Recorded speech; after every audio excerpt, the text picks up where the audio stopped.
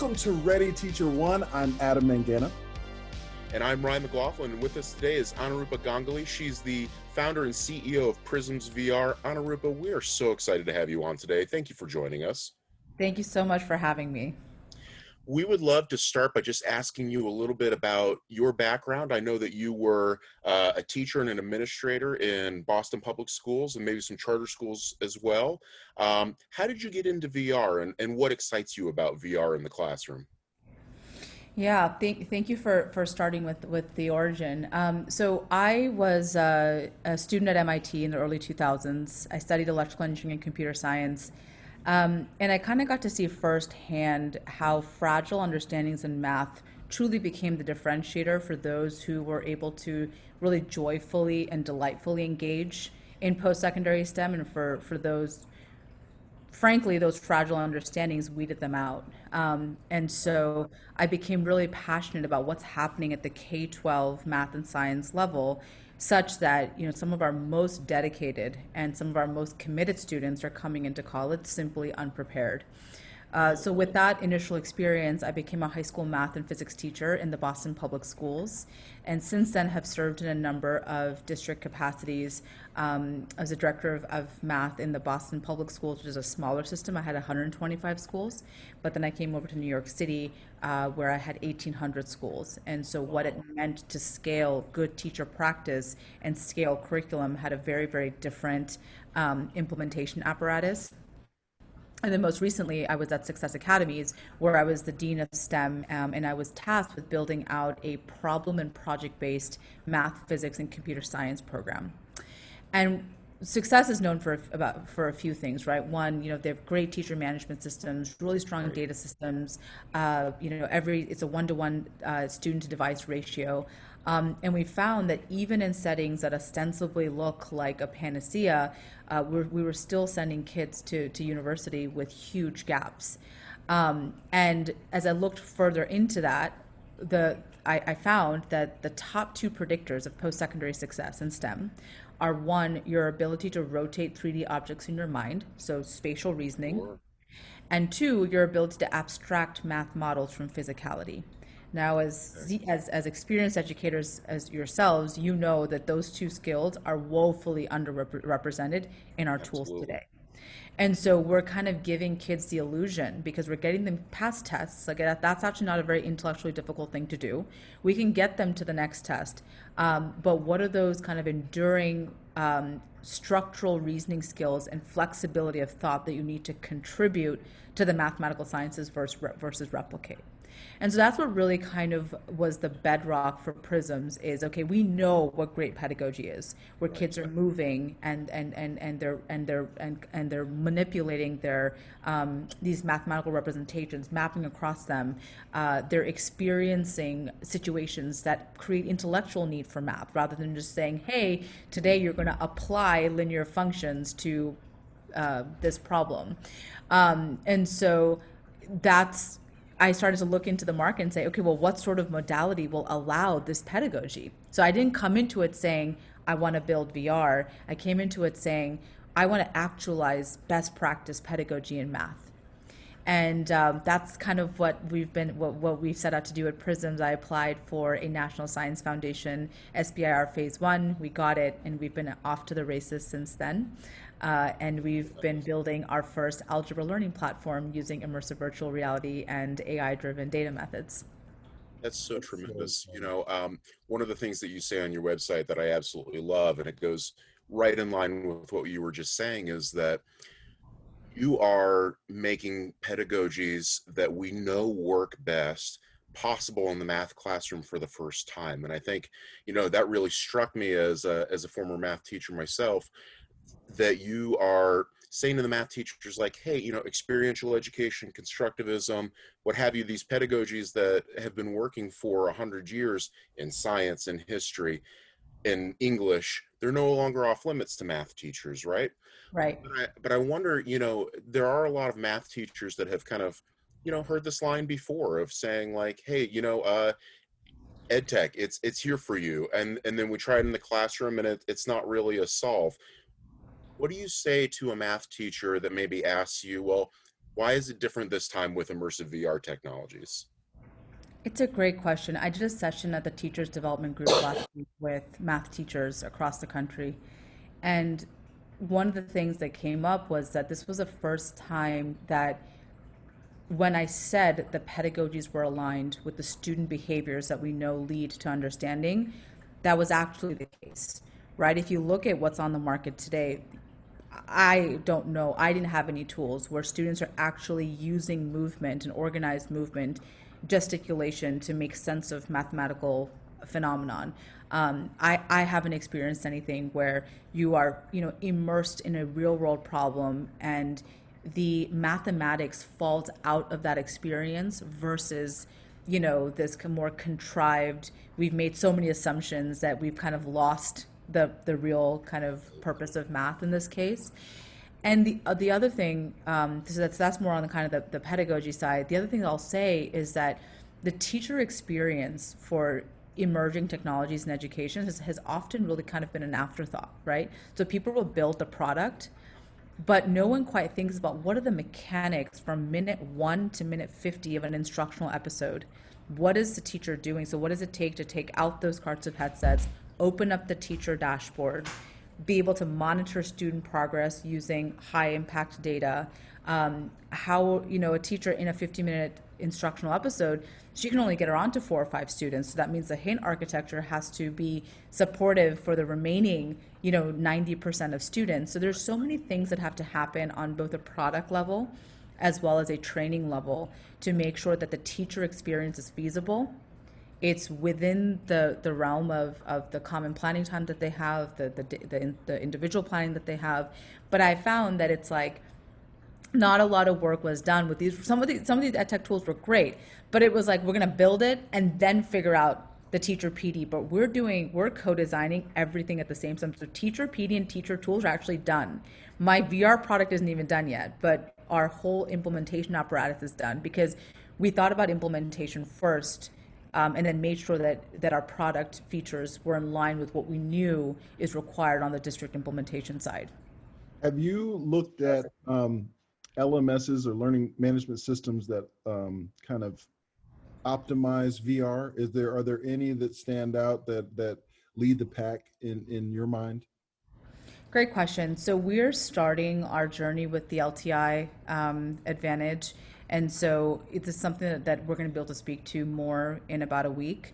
But I think that you're 100% right. How our formative assessment structure and data system ties in with existing data systems is huge because we don't want, okay, on these 4 standards, our dashboard is telling teachers how kids did, but then that is divorced from.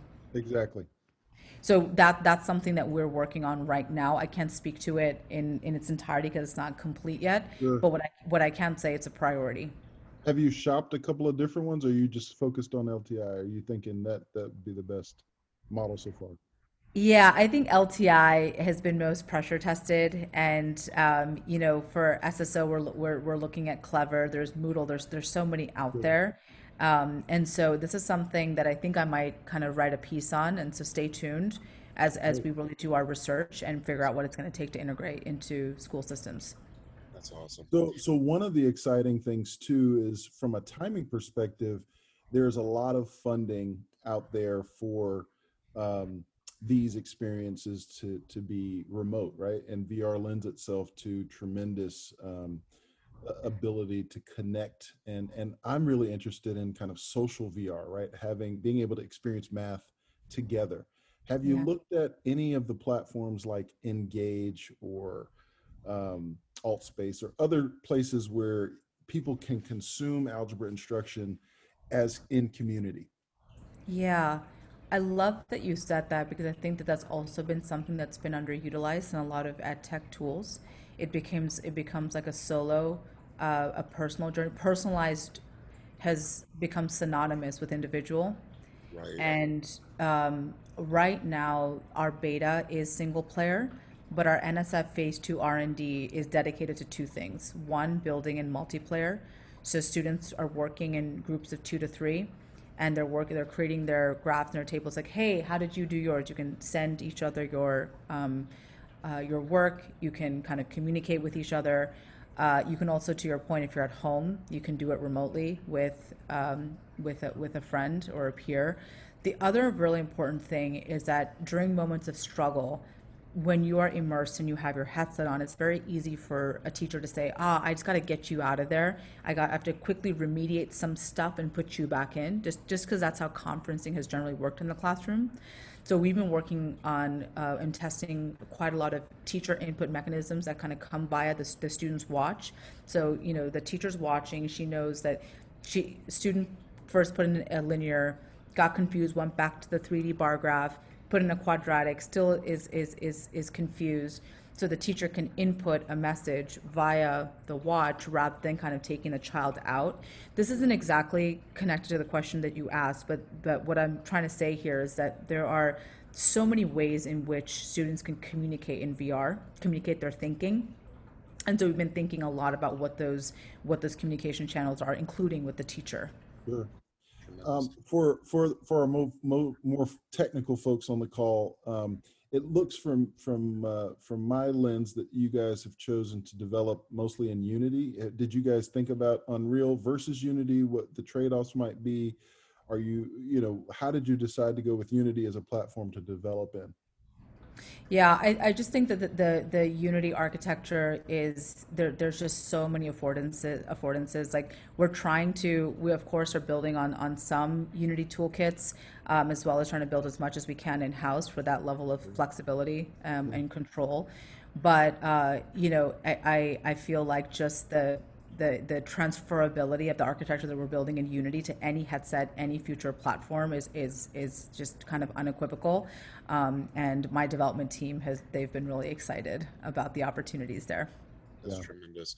Anurupa, you guys have an app that's in beta right now, based around doing math with regards to pandemics. And I had the chance to try it out last night. It's tremendous. I'm so excited for your vision. Will you tell us a little bit more about how you decided to go with that scenario, what sort of math skills you're targeting, and what your vision is for the future of the app? Absolutely. So we started with Algebra 1 because through our NSF customer discovery, we spoke to 150 superintendents. I initially had the vision of starting with physics because that's where I just saw this huge gap in high school. But my superintendents looked at me and said, unless you can fix the algebra problem, no, we don't have a pipeline to physics and chemistry. So it's to your point around, we talked about this before, there's a lot of science apps out there, but you really can't do the physical science as well without a more robust foundation in algebra. So that's why we started there. We started with exponential functions because I found that we had children and students who were kind of passively watching this pandemic kind of go by, sitting at home. I had students say, Ms. Ganguly, I'm reading the New York Times, I'm watching videos, but it was like this abstraction. It was this thing that was outside of their bodies. And so we wanted to really give students as well as educators a way to talk about the pandemic that wasn't just rooted in kind of our emotional responses, and really with the facts and how to make decisions about individual and collective public health using mathematical tools that you have, right? There's this notion that you need these like really kind of high level math skills to be a citizen of the world with math, and that's absolutely not the case. So that's kind of context of both the topic as well as the subject matter. And then the only other detail I would add is that we really kind of use this first module to test our pedagogy, which is that you experience a phenomenon without being told what mathematics you're about to learn. So you build physical associations with that structure. So as you kind of see, like, oh, she went over there, and it immediately spread to 5 people. Interesting. Yeah. But it all got started because he touched her hand. So you get this sense of human behaviors that led to that mathematical pattern, but you kind of leave it there. Then you go into this high-tech lab, and we help you kind of move up layers of abstraction. So you go from your body to the physical simulation, and you get to kind of see different containment protocols. We take away one dimension, and we take you to tables and graphs. Right. And then we take away the last dimension and we take you to a 1D equation. But by the time you get to that y is equal to 5 to the x, that there's so much meaning of that number 5. You Right. saw one person spread it to 5 people in the module 1, and then you got to kind of see it play out in all these representations. So this is really kind of enacting that we've been talking about multiple representations for so long. I think VR just does a fabulous job of allowing us to connect seamlessly. And to your question around what next, we'll be building out the full algebra course. We pressure tested this quite uh, a lot with students in New York, Boston, Florida, Lee County in Florida, Oklahoma, California. And we'll be building out the next 4 modules in a traditional Algebra 1 course. So that's linear functions, quadratics, systems of equations, and statistics. And that full course we will be launching to schools as well as parents in September. That's very exciting. Tremendous. Tremendous. I've spent quite a bit of time in Lee County, Fort Myers area there, down there. Yeah, we Yeah. did a lot of our testing with Dunbar High School. Do you know them? Yeah. I have taken students to math competitions at Dunbar High School, actually. Yeah, I know yeah. them well. Yeah, That they're is, incredible. They have an incredible education technology leader not called, her name is Denise Spence. And she's just been a huge advocate and someone that really gets it. Oh, that's absolutely. wonderful. One Look, question that I have for you is, we've had a few guests on, and we've kind of debated back and forth the pros and cons of, an immersive VR experience versus an augmented reality experience versus a mixed reality experience. And as as these different technologies sort of emerge and compete for attention within the ed tech space, um, why did you guys opt for immersive VR rather than AR or any of the other options on the table?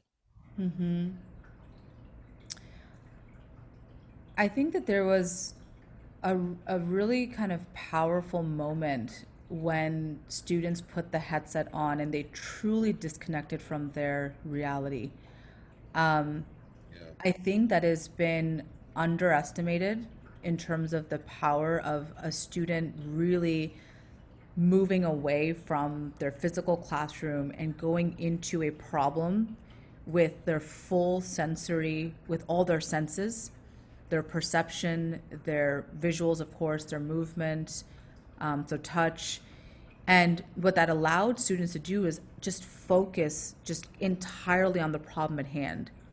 And what's interesting is that VR historically has been seen as a distracting medium. So there's so much going on that we can't really get kids to learn. So Dr. Rich Mayer, who's just been a key knowledge base for us, he's kind of studied the impact of VR on cognition for decades. And he always told me, Anarupa, we know how to get biometrics up. We know how to get kids delighted and engaged. What we don't know how to do is to get kids to really learn and for there to be transfer of learning. And so what I've found is that type of productive struggle that we got because there was nothing else but the tools and the problem and the mission. It just really, really helped students who've historically underperformed to not feel shameful, to kind of get that space away from physical spaces that have again that are just connected and correlated to failure in the past. They got to really disconnect and like start a new chapter with algebra learning, if that makes sense. There was one student we tested with. He took the pre-test. He had taken algebra 1 and 2.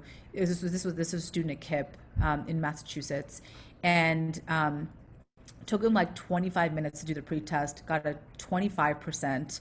And then he went through our modules. He did the post-test in like 4 minutes, and he looks at us in kind of deadpan and goes like, "That's it." Like that's all it took to understand exponential functions. And as we probed him more, I think, it goes back to what you asked, which was like what allowed him to like so quickly and expediently learn. And it's because he was able to just kind of really be immersed in the problem, really have an emotional attachment that doesn't come when you're looking at all these other items that are in your everyday. And, use all these variety of these kinesthetic and tactile tools to make sense of problems on your own accord. So one of the most exciting elements of what you are offering is this idea of having this meaningful learning experience happen more efficiently, right? That students can learn skills and perspectives more quickly than in a more traditional setting. Do you Yeah. imagine if a school were to kind of start from first principles and build out an entire VR experience that is school?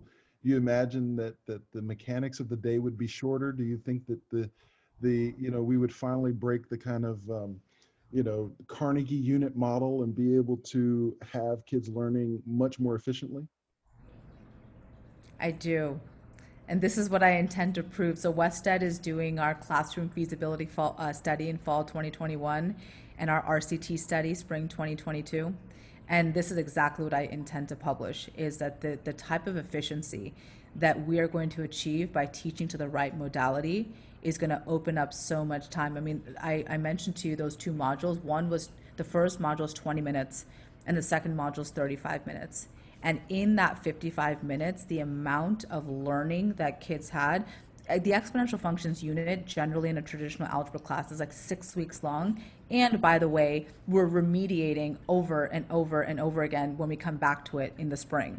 Yeah. And so the types of sticky associations, the types of physical association that kids are making, I can't tell you with empiricism as of yet because we haven't tested it yet, so stay tuned. But I conjecture we're going to see huge efficiencies, which will open up open up much more of the academic calendar for project-based learning, internships, and other things that we can't do right now because so much time goes into standards-based learning. Love That's it. tremendous. Another thing that we've kind of talked to a lot of our guests about is the potential for VR to increase equity in the school systems and democratize education. I wonder if that's been on your mind as you've kind of gone forward with projects at Prisms, and what do you guys have to contribute to that conversation? Absolutely. We've largely only tested in Title I schools, in Title I districts. I've kind of had an allergy to the way that people have talked about equity for a long time because students, from what I saw, students were basically half their humanities are shut out at the door. And then we tell them you're underperforming. So I think our goal is just to open up humane representations of thought. And once students can, you have all these different ways to express their thinking, to express and refine their rough draft thinking. I think that the whole conversation about equity is going to be a different one because it's no longer going to be about pulling those kids up because those kids are now going to have all these other affordances to kind of experience their learning and to grow. So I'm really excited. I got into this work to close the opportunity gap. I don't say close the achievement gap because I really believe if you close the opportunity gap, we're not going to have the achievement issues that we do. And so yes, this is also one of the reasons why we're going to schools and not direct to parents only. I think that that would lead to kind of a greater gap, especially given the digital divide. And so really kind of being able to use the recent COVID relief bills. Schools are getting about $130 billion, and 26% of that is earmarked for software and hardware solutions. And so if we can be strategic in helping schools make the hardware adoptions they need to this year using the money that, is pretty unprecedented in the public system. For sure. I think that there's a powerful opportunity to close these gaps. It's tremendous. I think one of the things that I have learned in the last 4 years of working in virtual reality is that I use the term quarterbacks matter. The woman that you referenced at Dunbar High School, right? The person who is setting the vision and not just the clouds but the dirt too, right? Like the person who's managing the day-to-day of the experiencing and leveraging the technology and innovating around how the technology is used is really critical. How do you see partnering with educators to provide professional development? You talked at the front end of this conversation around teaching teachers to teach in virtual reality and that being a different way of thinking about that there seems to be some challenges with doing this at scale. What are some ways that you've thought about solving that kind of big audacious problem of getting teachers spun up to teach in the metaverse? Asked by Ready Teacher One. podcast. Yeah. No, it's a great question. The reason I pause is because I think that the professional development and in Boston and New York, that's all I did. I was in, I PD'd and PD'd and PD'd till I was blue in the face. I loved every minute of it, but it was highly inefficient because the PD we hadn't really figured out what are we trying to PD them against? What is the goal? What are the tools that they have to make this as efficient and seamless as possible? So what I've learned in all, because I had to pilot this very quickly in the time of COVID across KIP and New York City DOE, and I tested across tons of systems, and I went in there with so much trepidation about the teacher PD, and it was seamless for them because it was so easy. The headset is now very easy to use. You put it on, you go to your apps and you click on it and you start. The scope and sequences that we've built out for teachers, it's so clear on, hey, day one, day two are the VR experiences, and then here are all the conceptual, offline, and procedural activities that you would traditionally see in your courses. We're giving these to you, but if you want to use your own curriculum, you totally can. It's very easy to map to one-to-one. It's not going to take them a long time to go to Engage New York or whatever they use to do that integration. And then the big change that you kind of talk about is how they use the data dashboard in the moment. I would say that's like the biggest kind of change from their day to day, because a lot of the ed tech tools, that's just not what they'll kind of have kids work on it. But the role of how you're monitoring, using the numbers, providing feedback. And I think that what we found in early co-design of the teacher dashboard is that teachers didn't really have the right data. They had performance data. They knew that kids got question 2 wrong. Now, teachers had paralysis, but that was less about PD or the teacher and more about the tool itself. If the teacher knew that they first tried a linear and then they tried a quadratic, and they took the writing tool and they went back to the table and they were trying to annotate their table again, that's a really easy thing for a teacher to respond to, because that's a very common classroom occurrence. So what I found is that effective teacher PD and implementation requires the right data that you're collecting and a really easy to use system. Read the data, as well as really easy to use implementation guides and curriculum. And as somebody who was writing curriculum for the last 6 years, I've kind of gotten a sense of what is super easy to digest for teachers, and I'm trying to really keep them a part of every co-design process we have as we build this out. Very smart.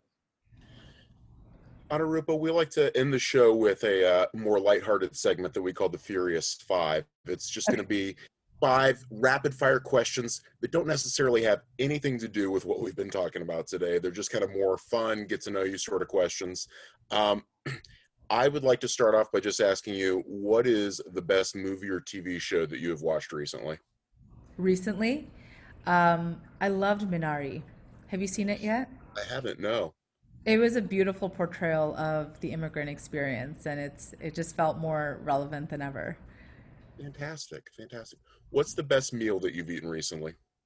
Oh my gosh. So I just moved to San Francisco for a few months, and there's this amazing Turkish Lebanese place called Ottoman Eats. Okay. And I think it's something we miss in New York, which is just really fresh food at affordable prices. Sure. So anybody in the Bay Area, Ottoman Eats is a must check out. Good to know, good to know. What is your favorite book that you have ever read? Oh gosh, that's a really tough one. Um, I really enjoyed Educated. I read that recently. That was a good one. And to be quite frank, I haven't read a lot of books recently. Read a lot of articles and nonfiction, and it's sad. I stopped reading fiction a long, long time ago. And someone had told me, like, when you turn 35, you're going to start reading fiction again because you're going to need something to lighten your soul. So talk to me in a few weeks. I think I would have picked up some good books. Oh, that's hilarious because I actually turned 35 in December, and the first book that I reached for was a good novel. So I wonder if there's some truth to that. Um, so who is somebody that you follow on social media that you think that all of our listeners should stop what they're doing right now and go follow? You can be on any platform. So I don't spend as much time on social media as I wish I would, but I think an inspiration for me has always been Dan Meyer. I think he thinks about what we're doing without the VR Sure. in a really We had him thoughtful on the way. podcast. We had him on season 1. We love Dan. We're big Yeah, Dan fans here. yeah, and I think that you know he's obviously really famous, but I say him I name him again because I think he was just one of the early pioneers of what it means to invite students into mathematics without all these preconceived notions that kids often have to come into math problems with. So there are a lot of people, but he continues to be somebody that is a lighthouse for the field. He's tremendous, and I think that Desmos does so much of what you have talked about in terms of the UX for teachers and students, right? Yeah, Yeah. they're absolutely tremendous. Yeah. The last question for the Furious Five, we like to call the contrarian question, and it's really Adam's question. So I always hand the mic over to him for this one. And Arupa, what do you know to be true about VR instruction that other ed technologists might disagree with you on? People are going to disagree with my furious contention that, and I love Desmos, I love Eli, I love Dan, so I'm going to preface that. For sure. My contention that we are not going to be able to close 67% of kids in the US are not proficient in algebra. And we've put billions of dollars into this problem over the past 10 years. So my contention is that we are not going to be able to solve this problem using existing computer software. We need tactile, kinesthetic, IVR experiences. It's not a nice to have. It's going to become a mainstay of K-12. I am very passionate about this. We don't need to kind of go into more detail, but I intend to prove that out because I've just seen way too many. I don't want to name specific computer software because that's not what the show's about, but I've seen districts make huge investments and really believing that that would solve their problem, but they didn't look at the underlying pedagogy. They didn't look at the underlying what are kids thinking, doing, remembering, and that's what we're really after at Prisms. So I hope that wasn't too forceful. No, But not at all. We loved it. I mean, that's Not at the all. reason why that's the reason why Ready Teacher One was born, because we found that no one was paying attention to immersive technology as a tool to make learning more efficient. That's it. And we are so aligned and so excited to have you. We are so grateful for your time today. You've been incredibly generous, and we want to do anything we can to help. So, for our listeners who are excited about partnering with you, if there are districts that might want to be part of Beta, how can a principal or a school leader, how can we get involved in 2021 shopping or testing or giving feedback, maybe APK, whatever, we have some technical folks listening. How could we access the Algebra 1 course this fall?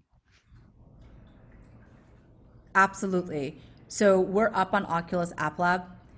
We've put our beta up there. We welcome feedback. We want parents, teachers, kids, professors, everybody to get in there and give us feedback because that's informing our full algebra rollout. We're going to be launching to 20 pilot districts in the fall. We still have some openings. So if you're a district leader and you want to pilot this fall, please email me. You can join our newsletter via our website. You can also email me, anurupa@prismsvr.com. We are just in a place where we welcome all feedback because we want to make sure that this first launch is powerful, effective, because we can't have any more VR learning that is engaging but doesn't deliver results. We've had that for some time and it's kind of given VR just not the best name. So I'm just like maniacal about making sure that this is as effective a solution as possible, and we can't do that without feedback. So that's top of mind. But the other thing I wanted to say is I am raising funds so that all of our pilot districts in year one that are taking this huge leap with us and joining us as co-design partners, they don't have to make a huge investment in the hardware. So we will be subsidizing hardware costs for all pilot districts in year one. That is incredible. That is incredible. So we are just so grateful for your time today. We are. Thank Ryan, you. where can folks follow you on social media? So we're at Prisms of Reality. We're up on Instagram, Twitter, Facebook. Please, again, we also have we have our Discord server. So all things like bugs and bug testing and feedback on interaction design. Please, please, please leave on our Discord server. Everything is on our website. So you'll find all of our media handles and feedback channels. My email address is all up there. We want to hear from people, and we want to meet all of our collaborators. That's tremendous. Thank you so much, Anurupa. This has been tremendous. We've enjoyed it. You've got a couple of fans, and Adam and I, we're rooting for Prisms. We can't wait to see what you do in the future. And we hope to have you back on the podcast sometime soon to talk more. Fabulous. We need to talk about LMS integration. Yes. So that's something nobody's solved that one yet. That's a big, audacious $1 million problem to solve. Speaking of UX problems too, right? Goodness. Yeah.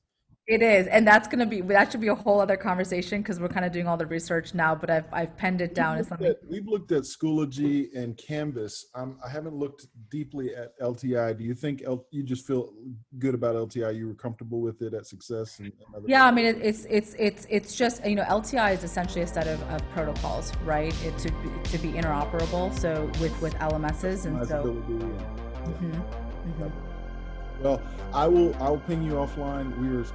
This has been tremendous.